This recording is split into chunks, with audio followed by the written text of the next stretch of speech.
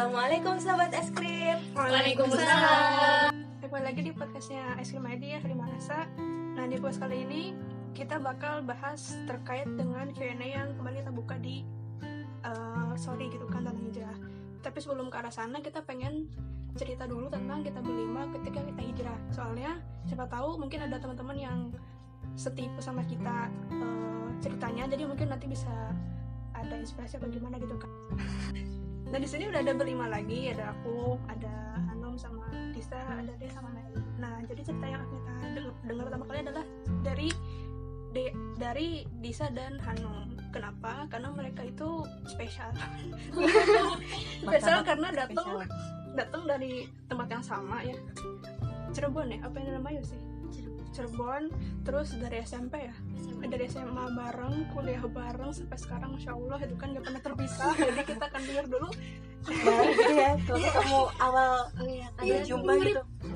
Ini yang mana Hanum, mana yang Disa. Iya, mirip kan, jadi kita kayak suka ketuker ini siapa yang ini mana Disa mana Hanum kayak gitu. Jadi kita akan dengar dulu kisah mereka kayak gimana. Monggo. Gimana Disa? Oh ya, jadi kalau kita ngomong hijrah ini ya, kita tuh ingat masa-masa SMA gitu. Jadi aku tuh kenal sama Hanum tuh dari mulai temen kosan saling nginep sampai Belum. basketan dulu ya.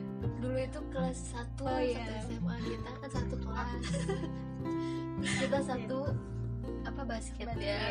Terus akhirnya Anak kita basket. bareng-bareng ikut rohis ya. Enggak, aku terakhir, kamu dulu. Oh iya ya. Ada sih, kok lupa? Ya seingat aku Disa itu memang lebih dulu istilahnya dia lebih dulu. Iya, karena dia tuh dari awal udah ikut rohis. Kalau aku tuh dulu memang lebih konsennya di basket gitu kan, dan anak basket.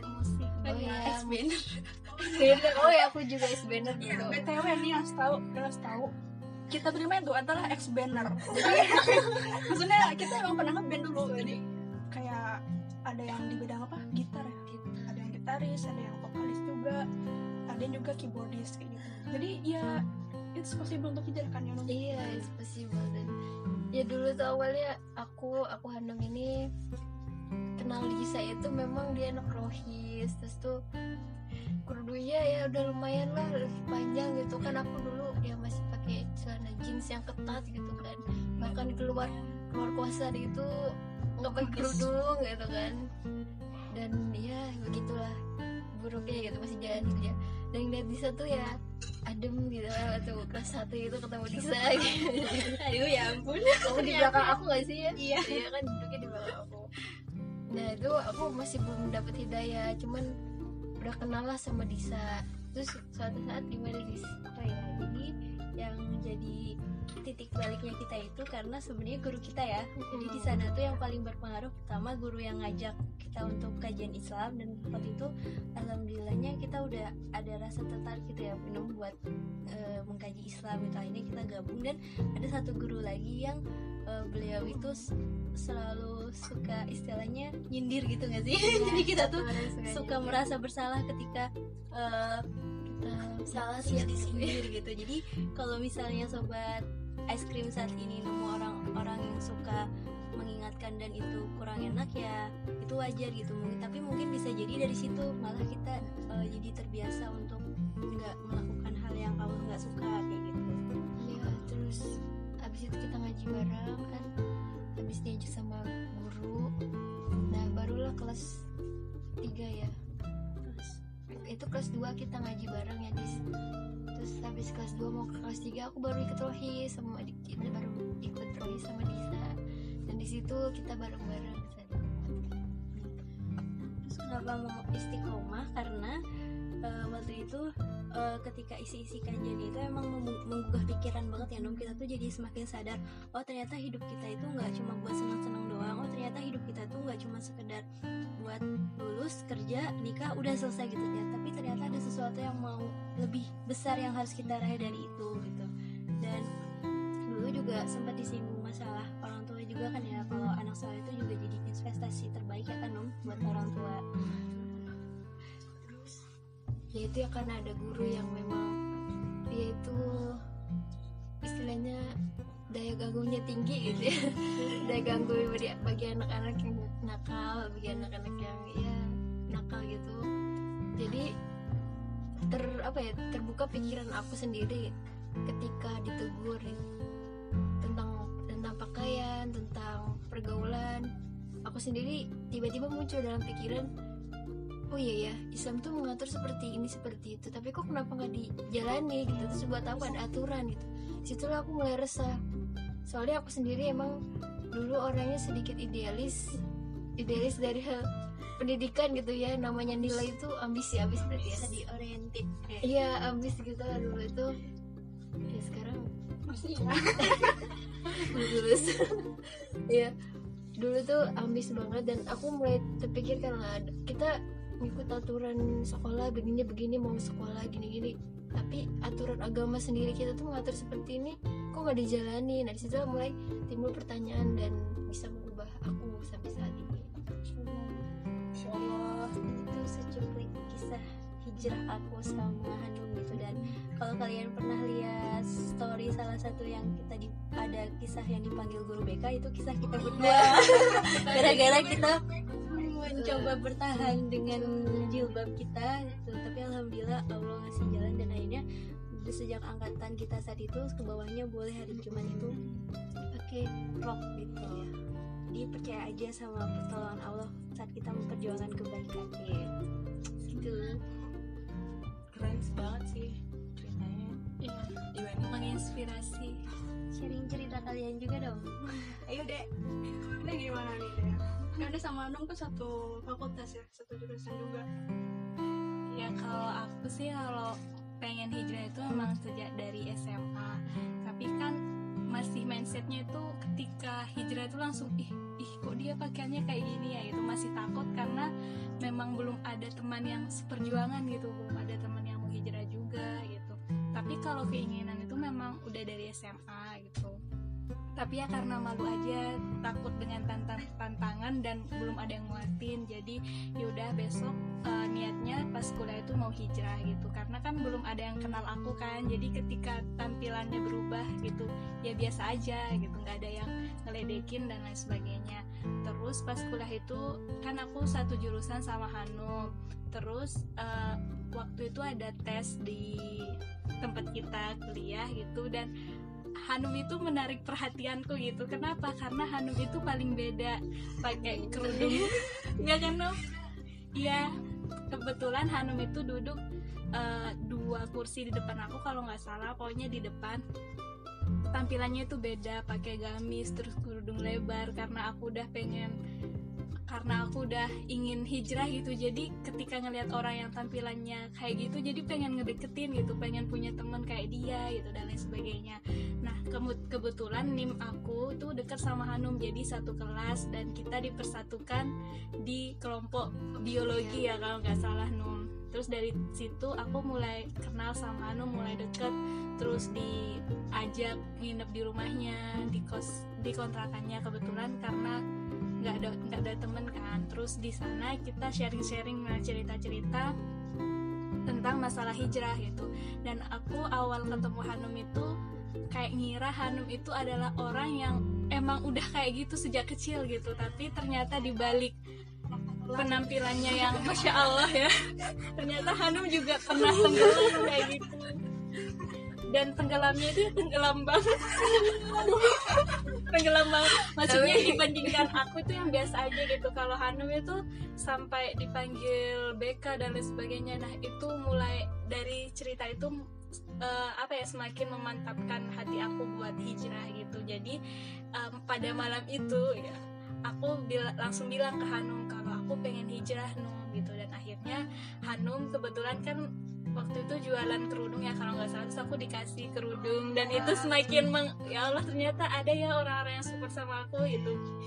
Dan semenjak itu kalau nggak salah itu masih semester 1 setelah UTS, aku langsung berubah penampilan dan lain sebagainya. Ya nggak cuma penampilan ya gitu, maksudnya masih forum kajian sama Hanum gitu, Hanum yang membimbing hijrahku, menemani hijrahku.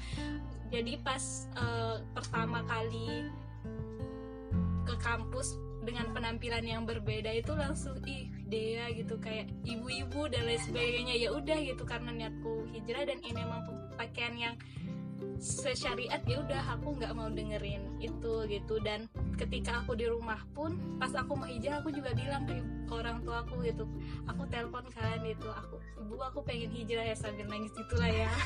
Ya Allah. Iya, terus aku pengen hijrah gitu. Terus alhamdulillah ibu aku langsung ngirimin uang buat beli gamis kayak gitu. Banyak loh barang-barang Iya, jadi bagi teman-teman yang mungkin mau hijrah dan bingung kayak nggak punya gamis, mungkin bisa komunikasiin sama orang tua. Mungkin orang tua teman-teman itu juga support. Jadi kalau ibu aku tuh sangat bersyukur banget lihat aku hijrah, dan akhirnya waktu itu tuh langsung dikirimin uang buat mengganti pakaianku yang dulunya ya belum syar'i menjadi syar'i, seperti itu. Jadi ya komunikasikan aja sih. Ada yang unik sih dari Dea itu mau mendekati gitu kan. Kadang kita nunggu orang ya untuk kita tuh anak yang ini nggak ya kayak ngajakin atau enggak, tapi dia tuh maunya tuh memulai. Jadi kan akhirnya ya ada caranya, akhirnya di sana tuh ada jalan buat dia kayak gitu untuk akhirnya hijrah seperti itu. Dan aku juga kalau setiap memasuki tempat baru, misalnya SMP kan, sejak SMP SMA itu aku udah jauh dari orang tua kan, kayak berdoa gitu, semoga aku dipertemukan dengan teman yang memang mendekatkan aku kepada Allah gitu, yang setidaknya menjaga pergaulan aku ketika aku jauh dari orang tua gitu. Dan alhamdulillah ketika SMP dipertemukan dengan teman-teman yang bisa jaga aku. SMA juga sama seperti itu, dan kuliah alhamdulillah dipertemukan dengan Hanum gitu ya. Sampai sekarang aku bisa mengenal Islam gitu lebih mendalam lagi. Ternyata Islam itu luas gitu. Ya gitu. Terus yang bikin kamu istiqomah sekarang apa? Apa karena Hanum? Dulu itu mungkin ambis, maksudnya apa ya, dulu itu karena Hanum kan. Terus ketika Hanum, kamu ini ya deh ngaji ke yang lain gitu, aku nggak mau, pokoknya aku mau sama Hanum. Jadi dulu aku tuh selalu pengen sama Hanum gitu ya. Terus aku merenung lah, ayo deh luruskan niatmu gitu, kamu ingin hijrah gitu. Jadi ya ke sama siapapun itu yang membina kamu, selama itu baik gitu, maksudnya itu benar, ya udah gitu. Jadi setelah aku meluruskan niat, aku mau ngaji ke orang lain selain Hanum gitu. Karena setelah Hanum itu ada lagi gitu direkomendasiin sama Hanum. Tapi dulu karena aku maunya sama Hanum ya, mungkin niatku yang belum lurus ya, jadi ya diluruskan aja kayak gitu. Niat karena Allah. Iya, bukan niat karena Hanum. Apalagi niat karena apa? seorang Mungkin dirgan. Ketika aku mau disahkan karena diajak guru, bukan berarti kita kan pengen dapat nilai bagus gitu kan, tapi terus diperbarui niat kayak gitu.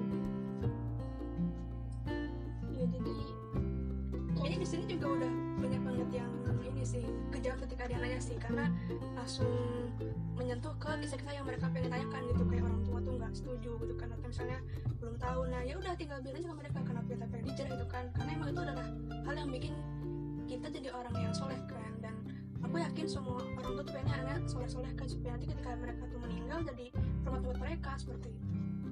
Nah, oke. Kalau di USA aku mau alihin ke Meli. Tinggal Meli gimana? Meli dari biologi. Aduh, sebut jurusan. Gimana nih? Awal kamu mau hijrah, apa kayak Dea ada teman yang ngajakin atau tiba-tiba aku mau gitu? Apa gimana? Hampir sama sih gitu ya. Awalnya masuk ke semester 3 atau 4 gitu. Itu kan ada ya masa dimana apa ya, di titik kayak ya Allah, hidup tuh kok kayak gini aja ya gitu kan.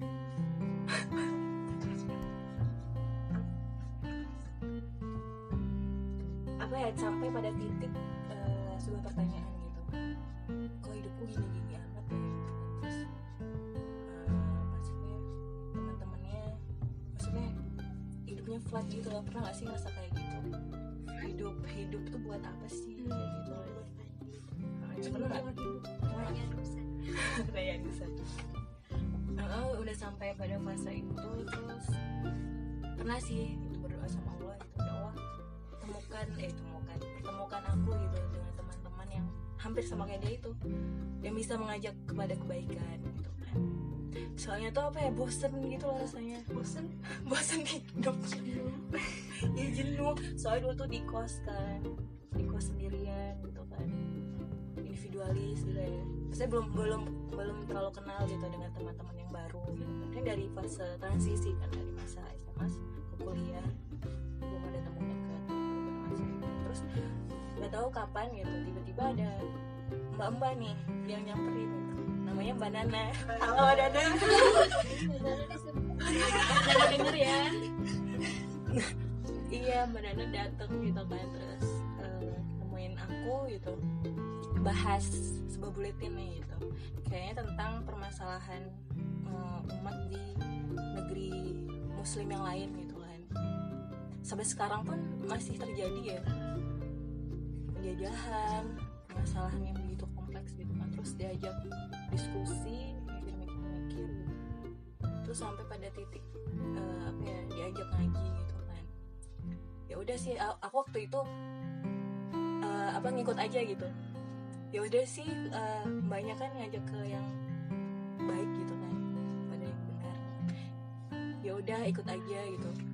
Terus sampai pada titik pakai jilbab gitu.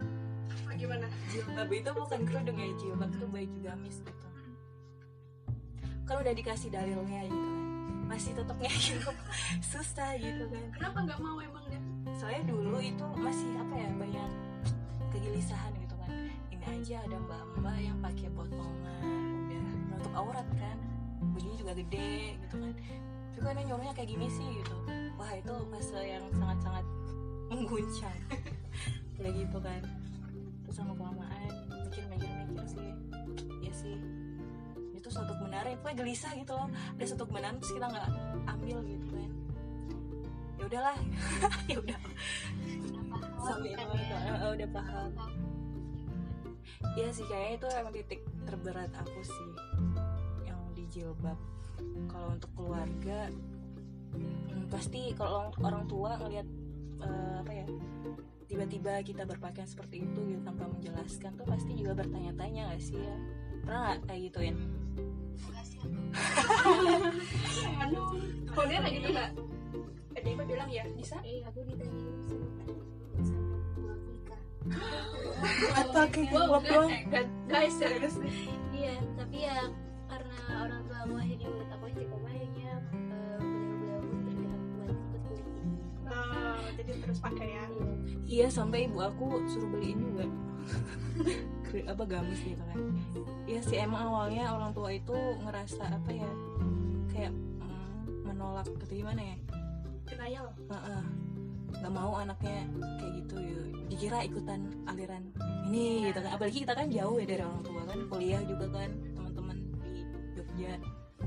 Ya namanya orang tua pasti ada rasa khawatir ya, itu sih emang apa sih cemas kayak gitu. Ya udah, kita mungkin teman-teman ada ya di fase kayak gitu.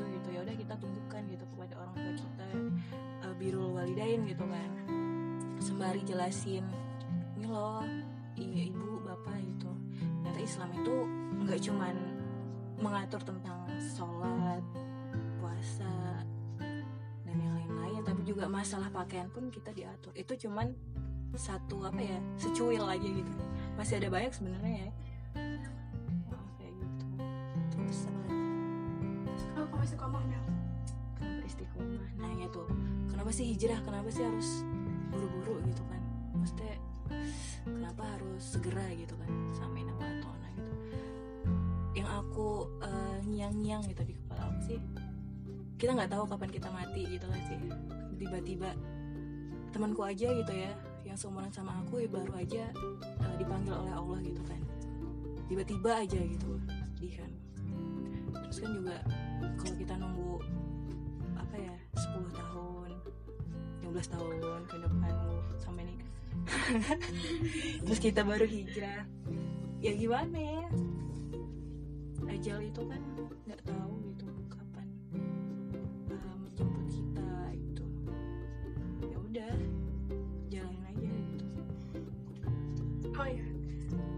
taruh aku mikir dulu.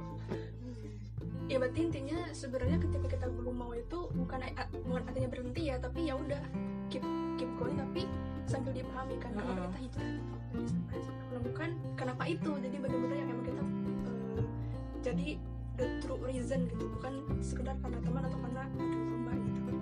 Ada yang mau nambahin nggak tentang hijrah ini? Oh dia ada nih apa nih dia? Jadi kan aku emang udah dari SMA niat hijrah kan. Jadi setelah kuliah ya aku mencari lingkungan yang bisa jaga aku gitu, yang bisa buat aku istiqomah. Jadi kan aku sebenarnya suka kayak naik gunung dan lain sebagainya gitu kan. Terus pas masuk kuliah sebenarnya aku bukan tipe orang yang suka organisasi, tapi ya udah coba aja. Sebenarnya aku pengen ikut voli, terus ikut mapala dan lain sebagainya. Mapala itu apa sih? Mahasiswa Pecinta alam, buat yang pokoknya petualangan naik gunung dan lain sebagainya itulah. Tapi aku mikir kan aku mau hijrah ya, nanti kalau aku ikut voli, aku ikut mapala, nanti pakaiannya gimana, terus nanti interaksinya gimana dan lain sebagainya. Terus akhirnya aku mengubur mimpi itu buat ikut dan memilih untuk ikut LDF, Lembaga Dakwah Fakultas gitu. Jadi aku yakin dengan aku ikut di LDF itu ada orang-orang yang bisa negur aku ketika aku lalai atau lupa dengan Allah gitu ya. Intinya menjaga aku dalam ketaatan, ingin baik bareng lah. Jadi buat teman-teman yang masih SMA atau apa yang ingin hijrah, jadi ketika memulai tempat baru misal kuliah, cobalah mencari suasana yang bisa menjaga kita gitu, yang mampu mendukung kita untuk hijrah kayak gitu. Itu penting sih bagi aku, karena ada yang nanya di Q&A itu, Kak gimana ya kalau aku nari tapi Kak gimana kalau aku pakai gamis tapi aku nari gitu. Jadi kayak dia merasa itu something yang biasa. Kalau aku sebenarnya misalnya gini, pasti ketika kita mau hijrah itu pasti akan ada hal yang kita nggak bisa gitu. Itu bisa kita terima karena ya itulah yang namanya ujian gitu. Ya, jadi kita akhirnya yang awalnya suka ngedance ya berhenti gitu, yang awalnya suka ngeband ya berhenti, yang awalnya suka jadi hiking kemudian kayak basket mungkin atau apa ya berhenti. Karena apa? Karena ya itu ujiannya gitu. Kita nggak bisa untuk mau semua tapi itu adalah itu bikin kita jadi orang yang batas gitu. Itu nggak bisa gitu. Jadi harus terima kita pasti akan ada batasannya gitu. Dan insya Allah ketika kita itu menghilangkan sesuatu karena Allah bakal berikan yang lebih daripada itu. Ya entah mungkin ada teman-teman yang memang membimbing atau mungkin orang-orang yang bisa bikin kita jadi orang yang lebih baik daripada sebelumnya kayak gitu. Itu sih. ya sih, aku juga ngerasain perubahan, ya nggak sih? Bisa dari teman-teman yang dulunya zaman saya SMA gitu ya, sebelum kita hijrah gitu, yang kerjaannya cuman bisa seneng doang gitu, ke mall, nonton film, malam kemana gitu. Terus sekarang nambah gitu temennya yang bisa mengingatkan kita kepada Allah gitu. Pas ingat dia, tuh lo jadi ingat Allah ya. Tapi jangan sedih teman-teman, bukan berarti kita menjauhi teman-teman Iya, kita benar dulu ya. banget. Justru dengan kita hijrah duluan, bisa jadi kita jadi pintu hijrah bagi teman-teman kita yang dulu itu. Ya aku pun pas pertama kali, padahal belum hijrah gitu, baru sekedar pakai kerudung tapi masih pakai celana jeans gitu kan ya, teman-teman tuh udah langsung bilang, wih Hanum, apa tuh ya, wih Hanum ibu haji, padahal dia baru kayak gitu udah dibilang seperti itu ya itu sabar aja dengan ujian seperti itu. Kita tetap berlaku baik dengan teman-teman kita, asal ketika teman-teman kita itu udah ya lalai banget gitu ya, yang sampai ya lalai seperti tadi gitu kan, apa namanya, hedon gitu kan, misalkan hedon atau maksiat-maksiat yang lain, ya kita tidak ikutan, tapi tetap kita bersilaturahmi dengan baik. Jadi teman-teman juga bisa jadi terbuka gitu kan. Ya sih, aku pernah dikatain ibu haji gitu. Aminin aja pasti. Siapa sih yang gak mau naik haji gitu. Aku juga kalau pulang kan di rumah misal ustazah ya udah aminin aja. Terus ketika kita hijrah bukan berarti aku nggak bisa main kuliah lagi, aku nggak bisa naik gunung lagi, aku nggak bisa ke sawah lagi, bukan berarti kayak gitu. Tapi ya tadi ya harus tetap pakai pakaian syar'i gitu, main kuliah pakai gamis, kerudung dan lain sebagainya. Terus kalau naik gunung juga ya pakai itu, dan itu tuh nggak masalah. Ke sawah pun juga ya tetap pakai pakaian gamis, walaupun ada beberapa tangga yang kok ke sawah aja pakai gamis sih, kok pakai kaos kaki? Ya udah, nanti kalau ada waktu yang tepat ya kita jelasin bahwa ini adalah pakaian yang sesuai syariat. Tapi nggak mau laki-laki ya, jadi tetap boleh kayak renang, lari silakan boleh, Iya, tapi asal boleh. nggak ada cowok di sana. Cuma kalau pas kita main tapi ada cowok ya jangan gitu, karena Sama. takut kita marah. Sama kayak baju-baju kita yang lama boleh kok kita pakai tapi di rumah. Iya betul, jadi nggak usah sedih. Terus gimana nih Mila? Mila nih yang belum, yang tadi nanya-nanya gimana sih Sekarang kisah giliran kita hijrahnya? buat nanyain Mila. Gimana sih Mil kisah hijrah Mila? Sebenarnya kalau kisah aku nggak seru ya, soalnya aku tuh produk gitu. Jadi yang Wah, iya produk aku. Jadi yang mengalami itu tuh ibu aku. Jadi kayak ibu aku tuh dulu waktu dari SMA ke kuliah itu tahunya kan dia di Bandung kan kuliahnya itu. Nah dia tahunya orang Bandung itu pakai kerudung. Nah makanya pas ibu aku ke Bandung dia bikin dia bawa baju yang setelannya gini, jean, kemeja sama kerudung.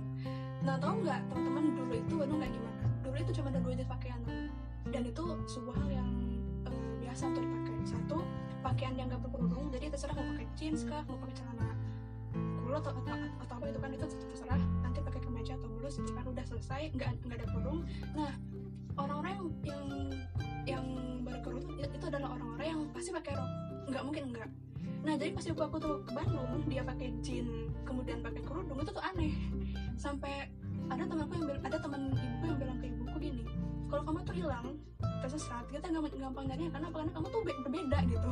Kamu pakai jeans tapi pakai kerudung. Jadi di situ ibuku kayak menghindar bahwa iya kenapa aku pakai ini gitu. Jadi emang dulu tuh di Bandung tuh emang cuma ada 2 jenis pakaian, yaitu yang tadi yang setelan nggak berkerudung sama yang berkerudung kayak gitu.